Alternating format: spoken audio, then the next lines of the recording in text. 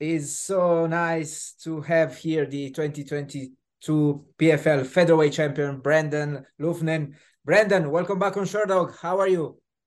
Thanks for having me, my man. I noticed that you're back in the United States. How is it for you to travel across the world, and how did you find the United States this year? Great, bro. I'm happy to be back. Anytime I land in the States now, I know it's work time. And I'm happy to be back here, happy, ready to get another championship. Oh, that's good to hear. You seem pretty thrilled ahead of the 2023 regular season. You're fighting on April 1st. Where are you spending the last days of your training camp? I'm in Las Vegas and I'll be here all the way to the fight now. But is there a particular gym where you I'll are be at training right now? the PI, I'll be at Syndicate, moving around between them places. Oh, you can train at the PI even though you're not an UFC fighter. I'm asking since Yeah. I honestly don't know. No, yeah. As long as you're accompanied by a UFC fighter, Brad Riddell's going to take me in there tonight. So that's the plan. Oh, okay, sounds good. Well, it's good to have access to such great facilities. Of Right course. now, you're scheduled to take on Marlon Moraes on April 1st. Does it motivate you to fight a former UFC fighter? I mean, yeah. I mean, Chris Wade was former UFC, Shaven Moraes, Tyler Diamond. Um, a lot of these guys that I fought in the PFL are former UFC, but Marlon's probably the biggest name out of all of them by far. So I'm happy to get a good name, as well as a good tough fight. So yeah, it got me out of bed this one. Let's put it that way. Yeah, I asked, actually, I spoke with Clay Collard a few days ago, and he sounded like extra motivated, when he was supposed to fight a former UFC fighter. That's why I'm asking you, does it give Yeah. you an extra sort of motivation, considering that you took part on Dana White's Contender Series, and even though you won that fight, you weren't given a contract on that occasion? Yes and no. That's in my past now. I don't really think about that no more, and I'm just happy to fight whoever the PFL give me. But I do want name value. I want guys that have got big names and big followings, so I can take them followings with me now. Yeah, that's fair enough. And how was it your training camp? I saw that you flew back to Thailand, right? Yeah, I did it all in Thailand. Yeah, How was your training camp over there? amazing. I'm in great condition physically, mentally, and I'm really ready to put on a great show next week for everybody. Allow me to ask you this. So the UK movement seems to be growing stronger and stronger every day. You won the PFL championship last year. Leon Edwards is the current UFC champion. So what is it that you don't like about training in the United Kingdom, since you're, training all around the world, except there?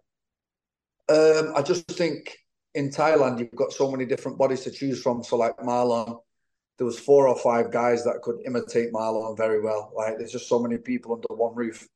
And because I've been going there for 11 years now, I know the place. I know where to get my massages, my food.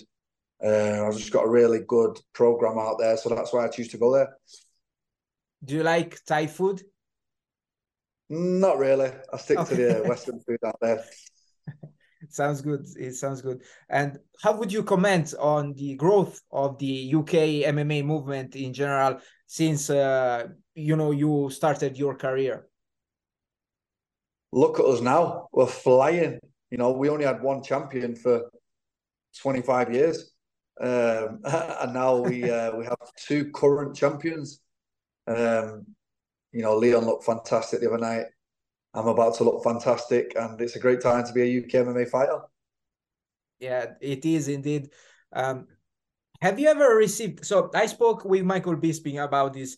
Michael Bisping did what you actually are doing. So at a certain point in his career, he left the United Kingdom and went to train abroad. So he told me that someone actually kind of implied or accused him of betraying, the UK movement by training outside. Have you ever heard anything like that in your career? Well, I actually did 2 of my camps out of the 4 in the UK last year. So I still do camps in the UK. It's just that I do like, especially now being champion, I feel like I like to get away from distractions. I like to get away from people being able to call my phone and, yo, do you want to do this today? Do you want to do that? Like, no, I like to just be focused, away from everything, and ready to get my job done. So for you, it's just a matter of not having distractions. Yes, exactly. How did you spend your off-season time after defeating Baba Jenkins in the finals last year? Impressive, by the way.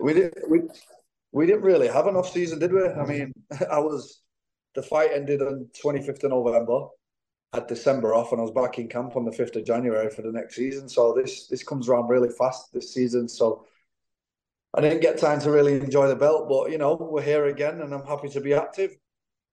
But did you did you at least enjoy your road trip in the United States?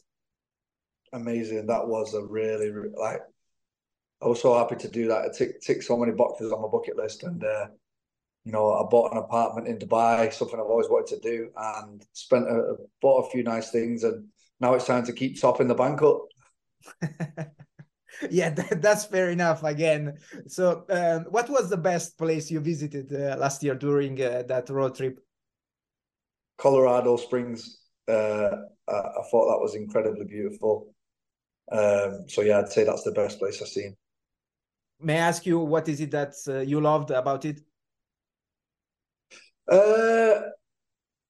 Oh wow, it was just very beautiful. It was all mountain region, but then mixed with snow and beautiful brisk air, and lots of scenery, and like, oh yeah, it was beautiful. I really like Colorado. There was so many beautiful places along the road, but Colorado stood out. You briefly mentioned your bank account, ahead of the 2023 PFL season. So is money that keeps you motivated this year, or would you like, to implement and keep building your legacy in this sport? Yeah, exactly. Both of them two things, legacy and money. That's what I'm fighting for this year. And this is going to be your fourth year with the PFL. You're becoming a sort of veteran here, right? This will be my 11th PFL fight. It's insane. Why do you say that? That's insane. I mean, didn't you see yourself, competing in this promotion for so long, or perhaps competing just in one promotion for so long? You know what? I'm glad because I bounced around a lot earlier in my career to loads of different promotions, but I'm glad I set myself in one now. We built together, we've grown together. It's great to see all these UK fighters joining now. And PFL are a great company to fight for, and I've got nothing but respect for them. I know that the first PFL Europe event is going to be in a few days, so you won't be there, of course, since you have your fight already scheduled. But are you planning to attend any of those events? Not, of course, not fighting on them, but still, I don't know, like just seeing them?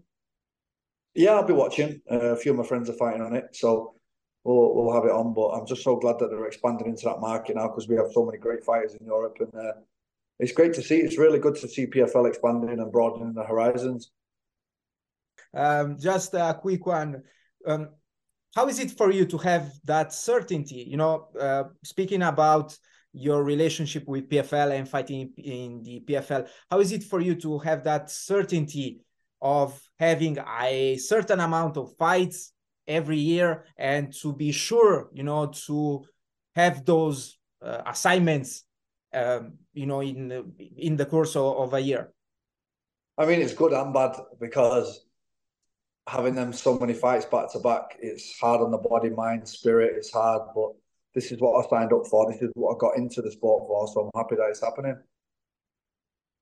Brandon, best of luck with your upcoming fight. Hopefully, I'll hear again from you in the future, my friend. Thank you, my brother. Take care.